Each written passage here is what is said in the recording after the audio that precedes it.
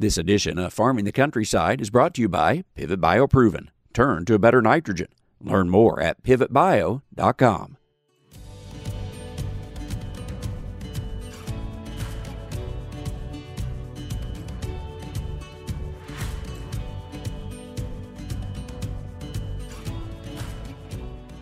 Welcome to Farming the Countryside. I'm Andrew McCrae. As the new Congress settles into the legislative year, many farmers and ag groups wonder what is in store for the industry. Will we get a new farm bill this year? What about other issues such as country of origin labeling and waters of the U.S.? We take a look at the expected and the unexpected. It's our topic for this week's Farming the Countryside, brought to you by Pivot Bio. When it comes to using nitrogen on my corn, the more predictable, the better. That's why I've used Pivot Bio Proven 40 on my corn for the past 2 seasons and will again this year. With Pivot Bio, I know my crops are getting the nitrogen they need, no matter the weather. And now that same predictability is available right on the corn seed. Pivot Bio Proven 40 on seed gives growers even more flexibility with their nitrogen plan. To learn more, just contact your local sales rep or go to pivotbio.com.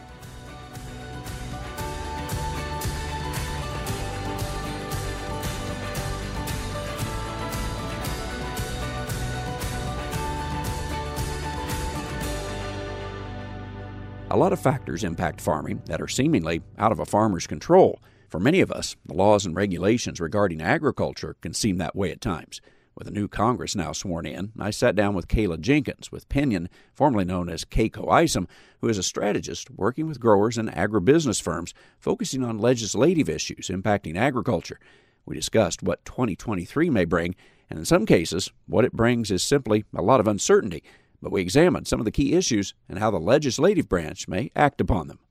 Kayla, we're going to talk mostly about legislation and types of issues that we might deal with in D.C. I'm curious, your background, how did you get over into this? You must, I guess, enjoy it. Is that the right word we use?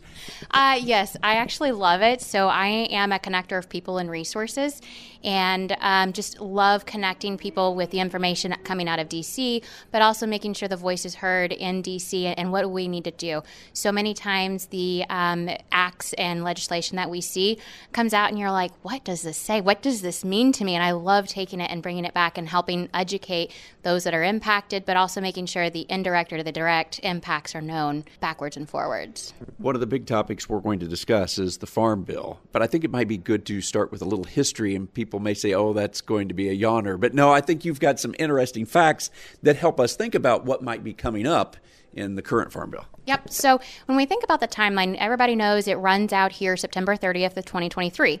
But little do a lot of people know that we actually don't have a law that regulates how long a Farm Bill has to run. We've seen a minimum of about 18 months and the maximum about 7 years. Average, it's about 4 years or so. So do we have a negative impact to programs within on the farm side or on the SNAP side? There was actually a study done through a university that showed maybe about 5% of the programs would be negatively impacted if we didn't get a Farm Bill done by September 30th. Is there a lot of push to get it done? Yes, especially when we see Senator Stabenow out of Michigan declare her retirement coming into 2025. So my thoughts, my opinions is that we will have a Farm Bill done between now and 2025. A lot of members have said they really want to push this, but it's going to get really interesting as we look at some of the other dynamics within Farm Bill as well. Talk about the makeup of who decides the Farm Bill, because we had a lot of turnover since the last one. Yeah, so that gets actually interesting. In the House, there was about 49% new members voted in that have never voted on Farm Bill before. So 49%. That's going to be good. That could have some negative consequences as well. We could see a lot of out-of-the-box thinking, a lot of collaboration that comes. But it could also come at a cost where they don't understand how certain titles or programs are tied to one another, how it impacts growers. So, thinking about that, then when I look at the House Ag Committee, 27 Republicans were appointed to the House Ag Committee. Only 9 of those 27 have any Farm Bill experience as well. So there's a lot of inexperience on the House side. Senate side, also a lot of inexperience as well. They voted in 22 new members who have no Farm Bill experience out of the 100. So again, a lot of inexperience could bring a lot of positives, but what it means to us is we need to educate. We need to help educate the legislators and make sure they understand how the different titles and programs impact us and what it does, but also what are the things that we're looking to change.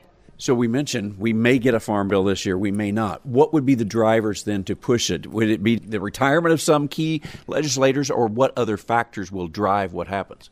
Honestly, all of the above. It could be retirement. It could be actually, we may see a delay because of how some of the previous experiences have gone with the House Speaker elections. That could be an indicator that we could see more of a delay, though. It also could be a delay, though, in the budget side of things. You have some individuals that do not want to see the debt ceiling raised, where you have some that want to see it raised, especially with inflation and other key factors that are going on. So, could we see it pushed? Yes, because of retirements and a few other things.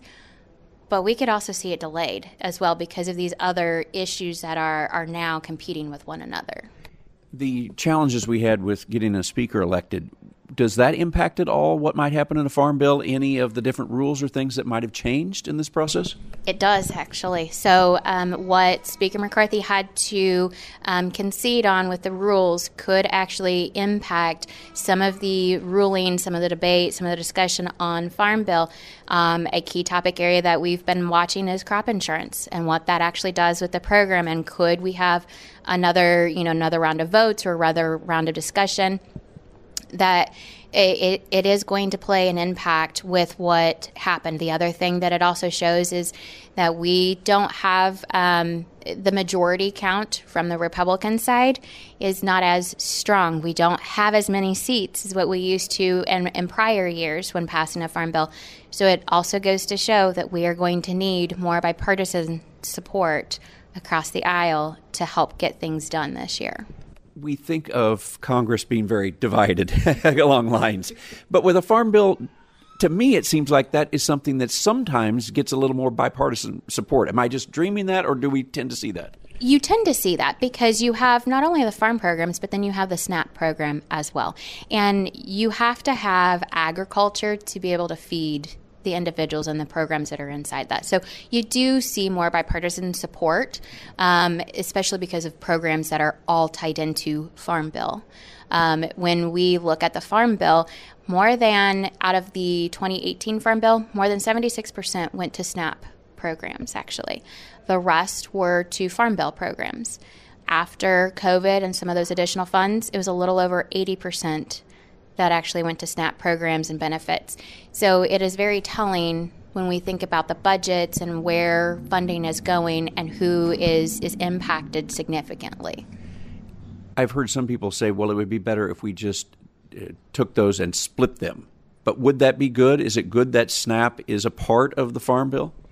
Oh, that is the topic of debate. My opinion, I think in most cases, it needs to be together. I could see a case for them to be split because of the divisiveness between both programs. But again, you don't have the SNAP programs without agriculture. And so I think we need them both to keep each other in line to make sure we're doing what we're supposed to be doing. So when we look at that portion that is not the SNAP, which tends to be the things that farmers have on their minds, what might be the biggest changes that we could see compared to the previous Farm Bill, or what are we hearing at this point? So a couple key areas I mentioned earlier, crop insurance. There's a conversation going on around the whole farm revenue program versus the NAP program. Could we see changes happening? A lot of people have voiced their concerns about the whole farm revenue program and it not doing exactly what people were intending it to do and being able to help it like it was supposed to. So could we see those two programs be combined or programs redesigned potentially?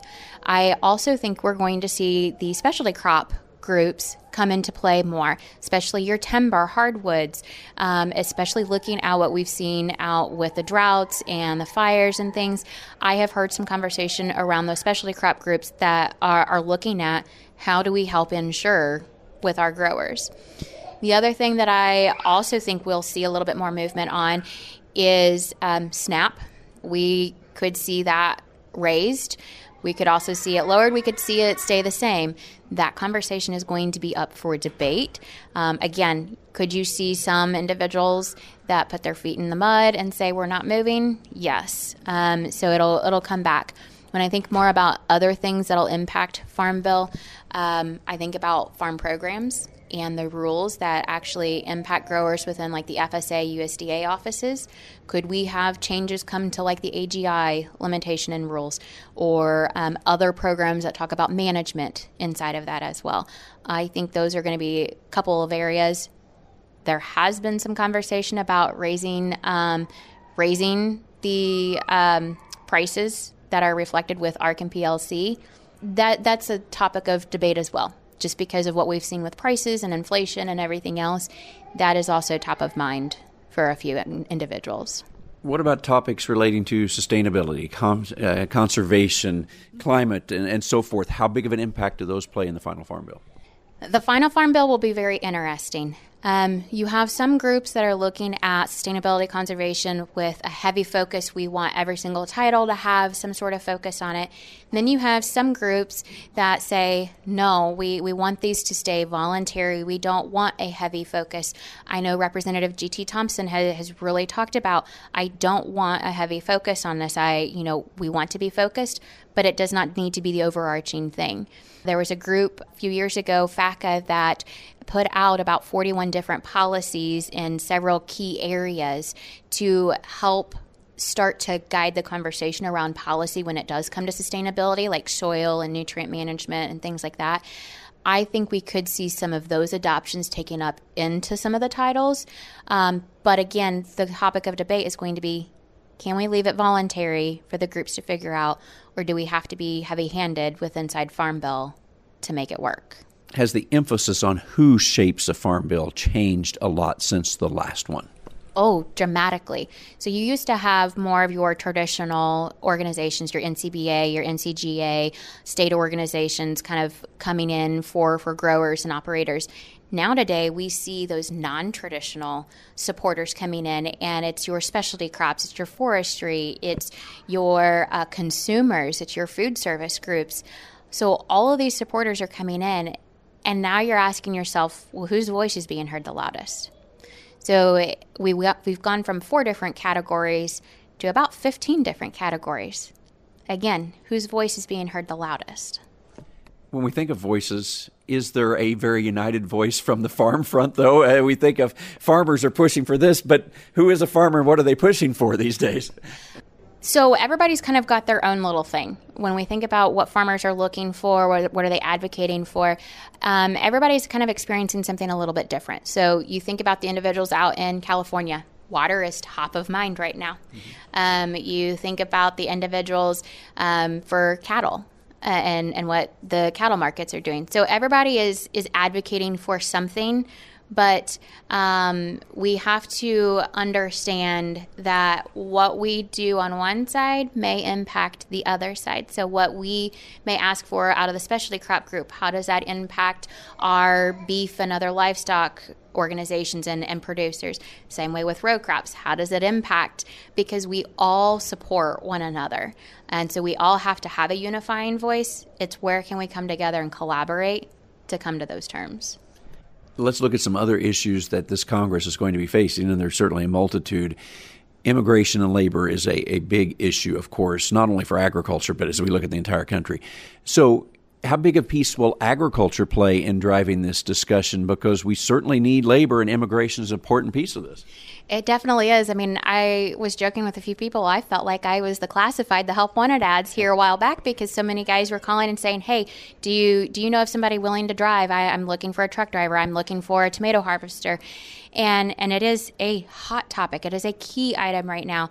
One of the acts that got a little bit of movement and then stalled out was the Workforce Modernization Act. And I really think out of that act, there was some good and there was some negative things outside of it. But that's like every act. That's every legislation. There's good and there's bad. One of the good things, though, that was out of that act was helping to stabilize the H-2A workforce, looking at stabilizing the wages, looking at the non-seasonal visas as well. I don't know very many dairy cows that only get milked April to December or March to November. Dairy cows need to be milked all year round. So taking a look at that seasonality and that definition, but helping to come back and stabilize the H-2A program. Again, some pros and cons within inside of that one, but there was quite a bit of support within some of the ag community, especially like the horticulture, specialty crop groups that were really looking at how do we provide a stabilized labor environment for our members. Do you think then we get any, we'll say in quotes, resolution to those types of things, or we make progress? How do you see it? Honestly, my opinion, I think we have an uphill battle with that. Republicans have been very vocal about we're not going to be talking about this. When I was there last fall of 22, when you brought up immigration or workforce modernization, they just wanted to almost leave the room. They did not want to talk about it. They changed the topic completely. And so I think if we're going to see a change come, we're going to have to think about how we advocate, how we bundle it together, what we put with it, because I think the way we've done it here lately has not gotten the traction that we need. So how else can we get them to understand what our position is and what we're trying to do to get more movement? Is that because it's part of a much, much larger issue, which is very politically charged, and it's trying to, in a sense, split those two issues apart? Is that really the heart of the issue? It is. Unfortunately, most acts, most legislation is bundled together with other things that also need to get done at the same time. And right now, I think we've got to split it out from the bigger politicized, polar topic at hand. Another issue of importance is what we call MCOOL. So explain what that is. Yep. So it's the American Beef Labeling Act. And so the MCOOL is the mandatory country of origin label. Pros and cons again with this one. This is going to actually be up for topic of debate. We have several individual groups that are in support of it. We also have several who are against it. But this isn't the first time that we've seen this come up here this year. It's actually been topic of debate in several farm bills and outside of farm bills. But what this program, what they're looking at trying to do is give consumer transparency around their beef product that is produced here in the U.S. and processed here in the U.S. And also providing a premium for those growers that are producing here in the U.S. and not buying outside or not bringing it in and processing it here in the U.S. On the flip side, when you look at it, though, I go back to what you do to one side, you have to do to the other, or your actions may have reactions type things. So a few years ago, MCOOL was looked at with the World Trade Organization, and are we trade compliant? It was ruled that we were not trade compliant. So if we are going to see anything come through and get pushed through, we are going to have to see steps taken that we are trade compliant, because we don't want to be out of compliance with Mexico, with Canada, or any of our other trade partners, because that could have a huge negative impact to not only a few growers, but the entire industry as a whole. So it is going to be something to watch and see what actually happens and what gets changed from previous years versus this year. Again, trade is going to be top of mind, but also coming back to the voluntary versus highly regulated. Can the industry come at this from a voluntary approach, voluntary label as well? Let's go to some other issues, one of it, which is the SEC. So there's lots under that heading. So where do we want to go there? Yep. So SEC has not released their findings, their rulings on the climate disclosures. So if many of you remember last summer, fall, we had a commentary period that was done for the SEC. And SEC's intentions of what they said is that they were not intending for growers to have to supply information. However, when you got digging into the regulation and looking at the wording, it was what wasn't said. Or some of the vagueness that could imply that growers could have to potentially give information to help those input suppliers, supply chain individuals meet their SEC climate disclosure requirements. So we're still in debate. We've not heard anything yet. I'm hoping that we will hear something in the next couple of months, especially as sustainability and climate becomes more of a conversation with Farm Bill. But really hoping that based on SEC's comments, that wasn't their intention. They'll tighten up the wording and get us something that is definitely not overreaching at this point in time. As you look at the myriad of things that could potentially come up, what other issues are top of mind for you thinking about issues impacting agriculture? Water is a huge one, and I think water is always going to be a huge one. We saw WOTUS, that ruling came out from the EPA here this month, actually. However, there is a lawsuit now that has been filed by several of the associations in really, what is that going to do? A lot of us were hoping that nothing would come up in between now and the decision for Sackett. Now that's not the case. So it's trying to figure out, what's this do to that decision? Does it have a negative impact or not? But now with the lawsuit, there's a lot of conversation going on. Is this more middle of the road, like some are saying it is? Is this not middle of the road? We have still some vagueness in some areas, and we have overarching rules in other areas. So again, most trade associations that I know were like, okay, great. However, this is not the full complete picture. And you're always going to see, I think, something come out with Clean Water Act or Waters of the U.S. We've always been in this debate for a long time. But I think it's also from not just a federal perspective, but a state perspective. When you think about a lot of the states that are in drought conditions right now and what the states are doing, whether it's permits for underground water storage or it's looking at limiting the water that some may receive for irrigation for that year because some of the aquifers are depleted. So I think we could see more states come out with other regulations which will impact what we are able to do as growers and what we can and cannot grow on ground that cannot possibly be irrigated anymore. So to wind up, if you can give an outlook, are you positive, negative, somewhere in between? How do we look at this new Congress and some of these issues where we might wind up in the end? I'm kind of out in the middle right now. I'd like to see a little bit more done. They are so new, and so I'd like to see a little bit more history, a little bit more under the belt. Show me the proof in the pudding. Let's see where it lays here. But I think the biggest thing that we have to come back to is just making sure our voices are heard in the advocacy, along with the education. Because if we don't have it, who's going to do it for you? Well, and for the, we'll say, average farmer out there, how do they make sure that voice is heard? Because we are but one person in a very big country with a lot of different issues out here. This is a really fun topic for me. So many different ways. You can reach out to your state or your federal legislator and ask them to come out and visit you on the farm. And don't take it as a non-win, as a loss if your representative is not able to, but their staff is. Because what a lot of us don't realize is how much the staffers are listening and running also those offices and being the ear to that representative. So inviting them out, helping them understand how things work, how programs impact you, letting them have that on-farm feel, that business feel for you. Working more with some of the trade associations, your NCGA, your National Corn Growers, your AFBF, your NCBAs, they will help amplify that voice as well. But it's going to take all of us. The other things that you can do is write letters. I know several individuals that have given out personal information to say, hey, we want to hear from you.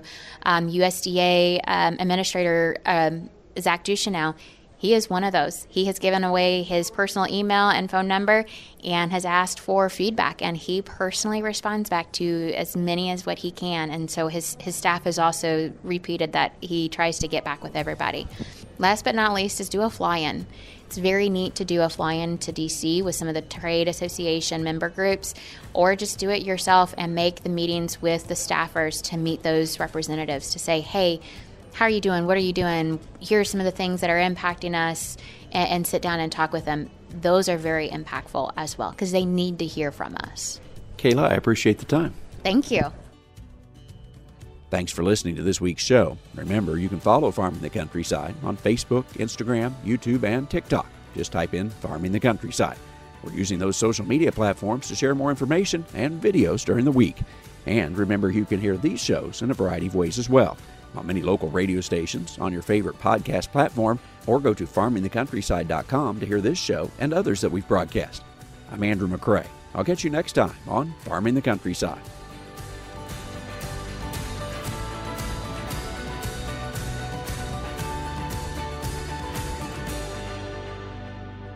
This edition of Farming the Countryside has been brought to you by Pivot Bio Proven.